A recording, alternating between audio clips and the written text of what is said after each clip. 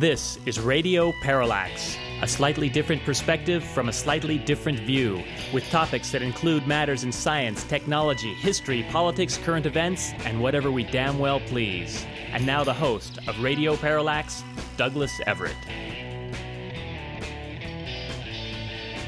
Welcome. Radio Parallax, we have to admit, is sometimes produced under adverse conditions, such as the fact that your host, on occasion, is outside of the country.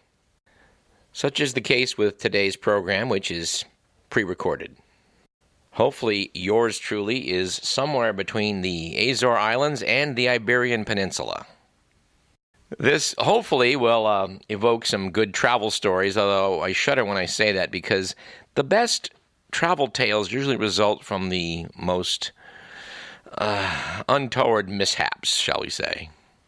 When I find myself in the middle of a difficult situation, and I like to just reassure myself that this is going to sound really good in the telling later. So, being that we have a bit of a chronologic disconnect at the moment, I think what we're going to do is focus on some things that are not so time-dependent. And in that regard, science topics tend to be good subjects. So we're going to emphasize science on today's program and the next, and probably the next. We try to set aside a lot of material for this show, and it generally piles up, and at a time like this, we basically go to the pile. And at the very top of the pile, I do want to slightly apologize for the fact that I neglected to inform you, dear listener, that last month was, in fact, National Grilled Cheese Month. We hope that despite the fact that we neglected our duties to inform in this regard, you were still able to satisfy yourself with a good grilled cheese sandwich somewhere along the way. Now, being that by definition, we are currently in the year 2017, it is 50 years since it was 1967. 1967 has gone down in history as the Summer of Love in San Francisco, and the city apparently plans to take advantage of that by capitalizing on the nostalgia of baby boomers, and I think maybe the interest of younger people who want to look back at the events of 1967. We do want to note that next month in June, it marks the 50th anniversary of Sgt. Pepper's Lonely Hearts Club Band. And I must confess that I am shocked and slightly dismayed to realize that one of the hits from Sgt. Pepper's is Paul McCartney's When I'm 64. What's dismaying about that is that before this year's up, I will be 64. I have no explanation for how that could possibly be happening, except that I just kept taking one breath after another, and the years rolled by. And yeah, I hate to disappoint all of you listeners out there who imagine that my youthful voice was more in keeping with a man in his 40s. It is my hope that this program will not be the victim of ageism. Back in 1967, 50 years ago, a common expression among the youth of America, of which I was then a part, was that you shouldn't trust anyone over 30. At some point in the near future, we're going to go over a correspondence, apparently from someone who's under 30, who is possibly hanging on to that viewpoint from so long ago.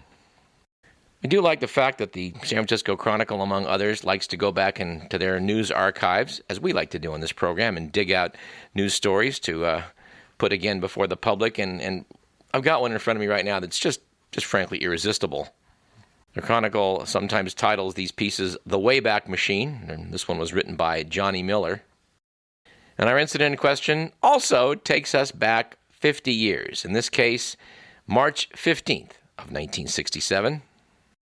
And I think I'm just going to read from the piece, which says, Anton LaVey, the Richmond District sorcerer who traffics with the devil and lives with a lion, lost an earthly battle yesterday, and he may eventually lose his lion, all because of complaints of what his lawyer uncharitably called a lynch mob of little old ladies. Noted the Chronicle 50 years ago, the issue came to a head when 125 of LaVey's neighbors, all of them presumably within hearing distance of the magician's home at 6114 California, signed a petition. They said the lion, a 500-pound Nubian named Togare, roared a lot. They said he might even be dangerous. Well, I think that's a pretty fair bet if you're an antelope. The article goes on, they said in short that he was a public nuisance. As a result, Assistant District Attorney Frederick J. Wiseman held a hearing yesterday at the Hall of Justice, where arguments pro and con Togare were heard. And in the end, Wiseman signed a warrant alleging that LaVey and the lion were disturbing the peace. The article goes on. The case will go before a judge and jury in municipal court. 25 complainants showed up. I have no objection to the lion, said Mary Long of 24th Avenue. It's the noise. We can't sleep at night. It's definitely a lion's roar. And here's the part I like best. LaVey devilishly said, well, no question about that. But who could tell if the roar came from Togare or some other lion? And he allowed as how he felt most of the protests were being made on ecclesiastic rather than zoological grounds. That is, it should be pointed out, was a reference to LaVey's claim that he is an ordained minister in this satanic church, which he says modestly he founded. LaVey was represented by attorney Terrence Hallinan. Said Hallinan, we will beat this case. Naturally, this piece piqued our curiosity, so we went to the internet to see if we could figure out what the follow-up was on it. And alas, it turns out that eventually Togare was, in fact, shipped off to a zoo and then finally to a private animal farm. One of our programs many years back, we talked a little bit more about the interesting figure of Anton Szandor LaVey. So we're not going to go over that old ground again, but we urge you, dear listener, that if you're in the mood, sometime to noodle around on the internet and see what you can find out about this character. He was a San Francisco original. But back to the Summer of Love commemoration, turns out San Francisco museums are already hosting exhibitions on counterculture art, fashion, and music. The revelry will peak with June 16th to 18th's Monterey Pop Festival. The 1967 version pretty much set everything else in motion, drawing huge crowds with a bill that included Jefferson Airplane, the Grateful Dead, and Jimi Hendrix, who famously burned a guitar on stage. Now, it so happens that a friend of mine, Mr. Sammy Roy, was in attendance at the Monterey Pop Festival. He was a young teenager who had a band who somehow, I think they actually performed, and somewhere along the way. We need to have Sammy come on next month and talk a little bit about that experience. I remember him saying that Janis Joplin just scared the hell out of him. And I'm pretty sure she cut quite a figure in her day. All right. Just to jump into the miscellaneous file, I note that I have here an obituary from some years back, noting the passing of Joe Conley at age 85, who with partner Bob Mosher created Leave It to Beaver, The Munsters, and other TV sitcoms. What struck me in stumbling upon this old piece was that left unmentioned was the fact that Joe Conley and Bob Mosher also worked on Amos and Andy in the 1950s. Amos and Andy is controversial. It was the smash hit in the early days of radio and was later able to transfer on to the new medium of television, circa like 1948, I believe. It is alleged today, in an era of political correctness, that Amos and Andy was just flat-out racist. And I'm sure that explains the omission in the obituary. I'd like to point out today, as I have in the past, that if you were a boy back in the 1960s watching television, a rerun of Amos and Andy was the only time you were going to see a black lawyer, a black doctor, other black professionals. And sure, the Kingfish was always getting into some kind of trouble on some get-rich-quick scheme with his buddy Andy Brown. I would like to make the case that this was not a racist thing. Ralph Cramden, played by Jackie Gleason, and his pal Ed Norton, played by Art Carney, were always getting in similar scrapes on their program, and nobody's ever accused them of racism. Sometime about a quarter century ago, they dug up some of their surviving stars from Amos and Andy and talked to them about how it was booted off the air first in the 50s and then removed completely from television in the late 60s over concerns of racism. It was rather heartbreaking to watch because these talented black actors and actresses, for them this was a gold mine. and a chance to show what they could do with some excellent writing. And anyway, enough said about that. No, wait, there is one more thing I want to say about it. Back in the heyday of the National Lampoon, when they had an incredible array of talented writers in the early 1970s, I can't remember who wrote this article, but it was titled Amos and Andy Meet the Honeymooners. And anyone familiar with both shows, and you generally were if you were a kid back in that time, can appreciate what a brilliant piece of writing it was. All right, we're going to recycle a few things in today's program, including just a quip of the day we did a while back from Fran Lebowitz. I had a chance to see Fran Lebowitz on stage in St. Paul, Minnesota, some years back for a conference for National Public Radio, which is a story in itself. But anyway, funny lady, said Fran, I've done the calculation, and your chances of winning the lottery are identical whether you play or not. Not being mathematicians, we can't, of course, verify her work on that one. But some shocking new numbers have come our way, and we're going to cite these today for our stat of the day.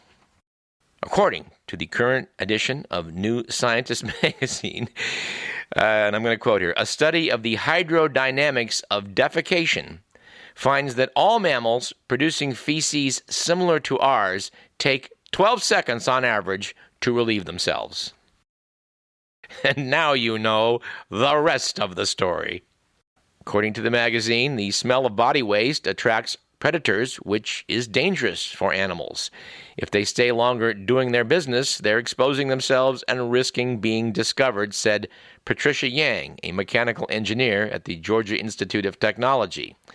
Yang and colleagues filmed elephants, pandas, and warthogs at a local zoo, and one team member's dog in a park as they defecated. And while this may be more detail than you crave, I would go on to note from the piece that these animals all excrete cylinder-shaped feces like humans, and the duration of defecation remained a constant.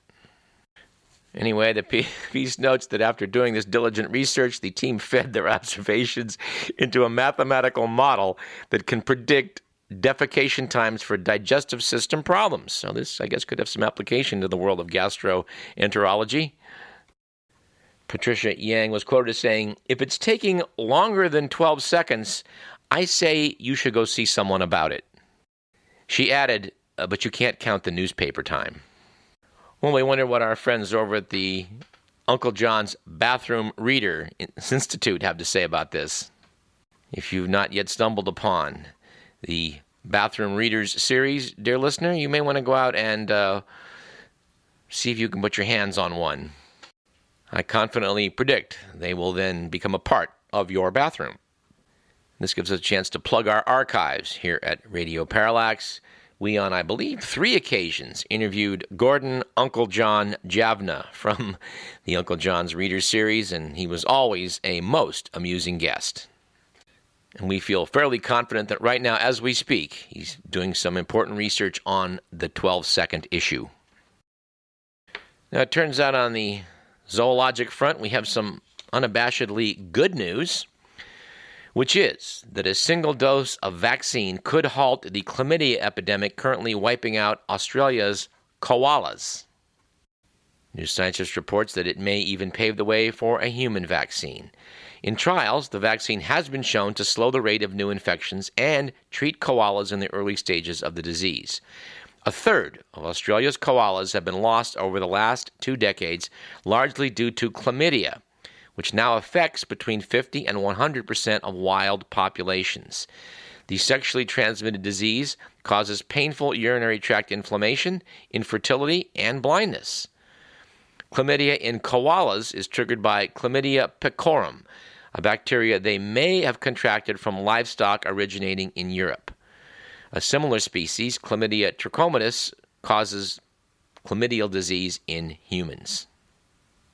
Radio Parallax has so far been unable to confirm reports that the anti-vaxxer movement is protesting the use of such vaccines on the koalas. And in fact, I'm kind of sorry I'm making that joke because, good God, it may give someone an idea.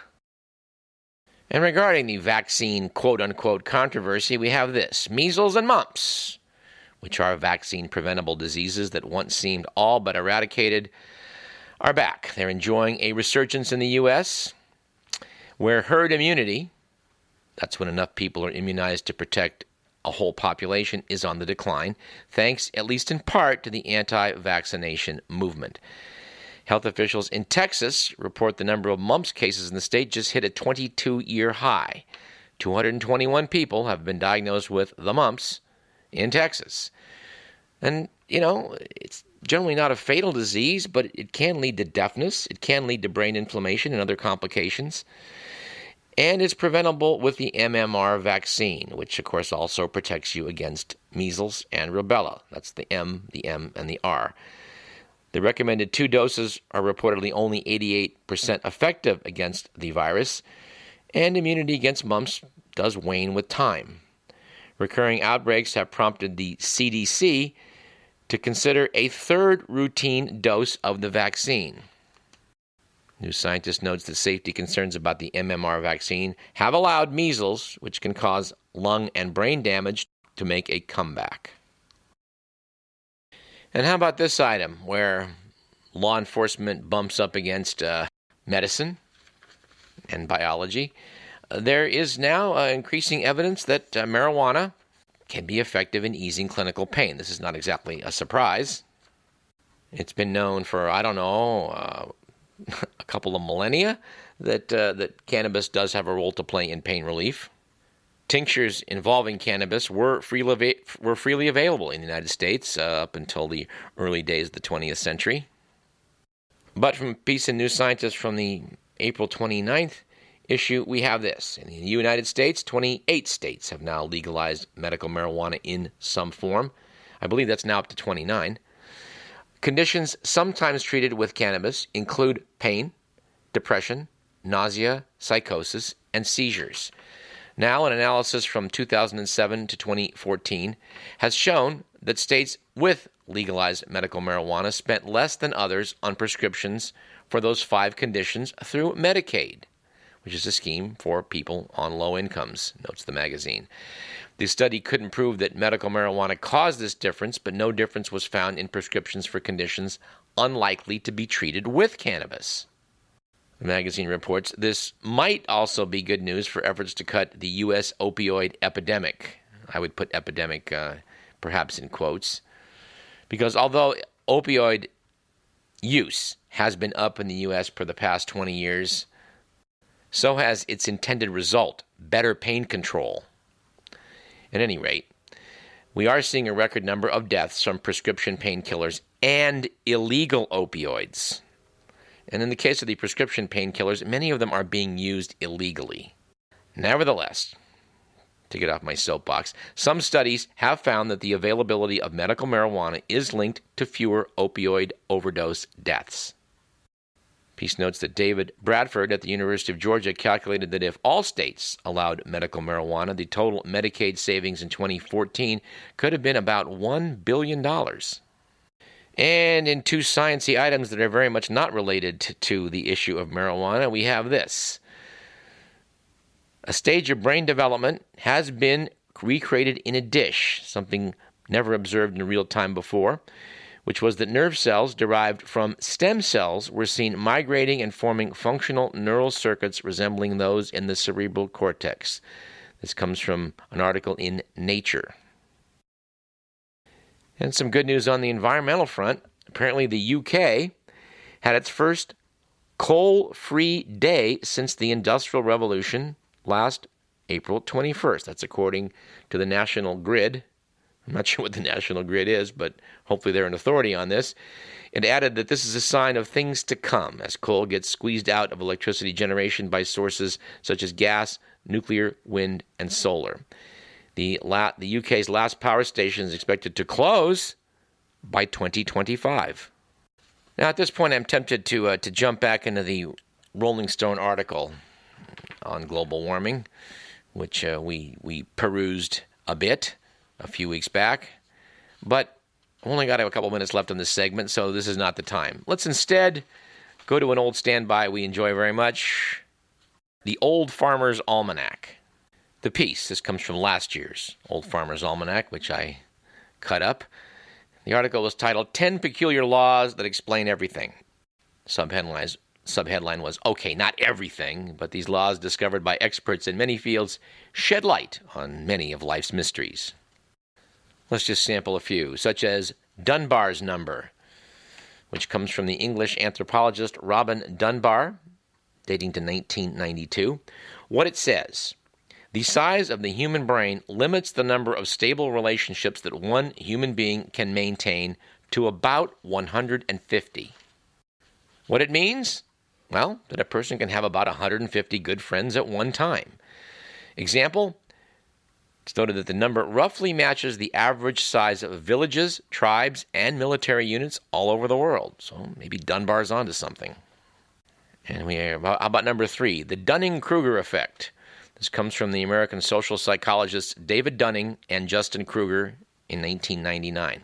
What it says, in Dunning's words, if you're incompetent, you don't know that you're incompetent. What it means, inept people overestimate their skills. Example, Kruger and Dunning were inspired by a bank robber who knew that lemon juice can be used as, quote, invisible ink, quote unquote. The message can be read only after heating the paper. So, turned out the thief rubbed it all over his face, believing it would make him invisible to the bank's security cameras.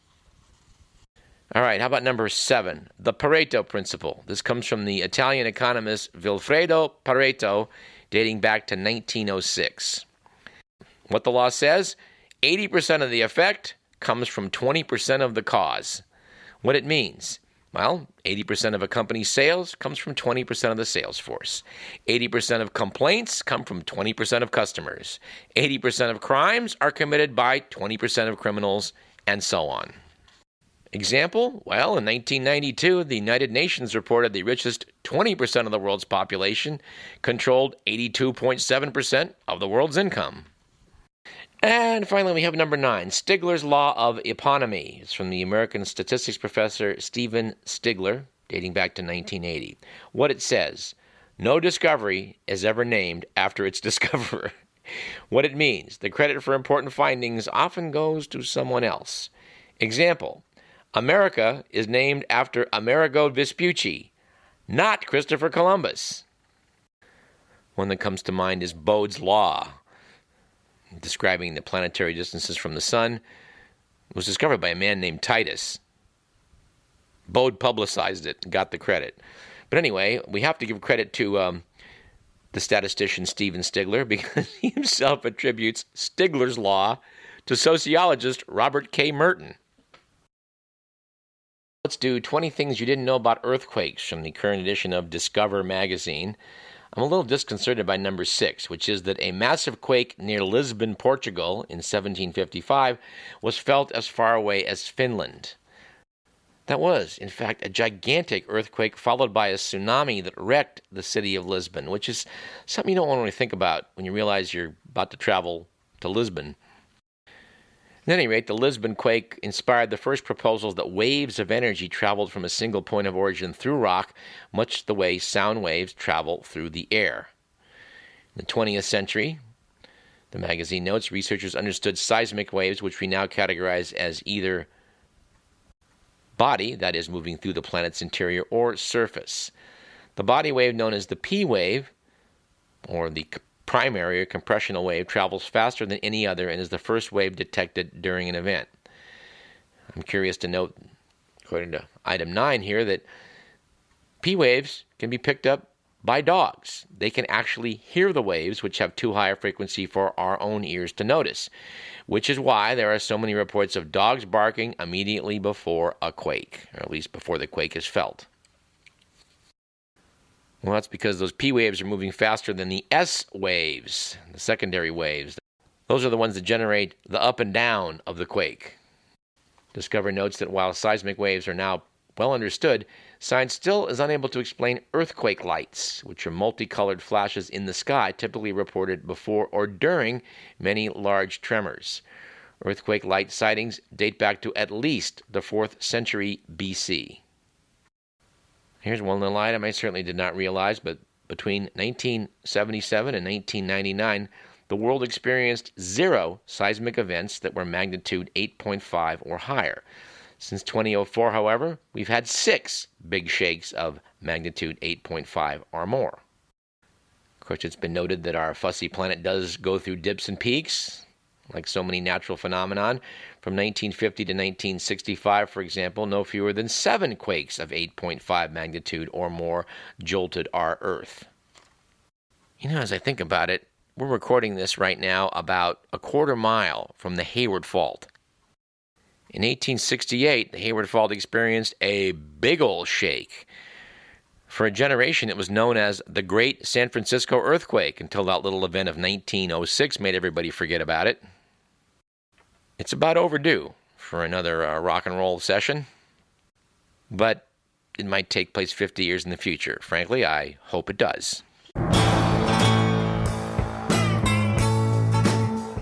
I'm Douglas Everett. You're listening to Radio Parallax. Stick around.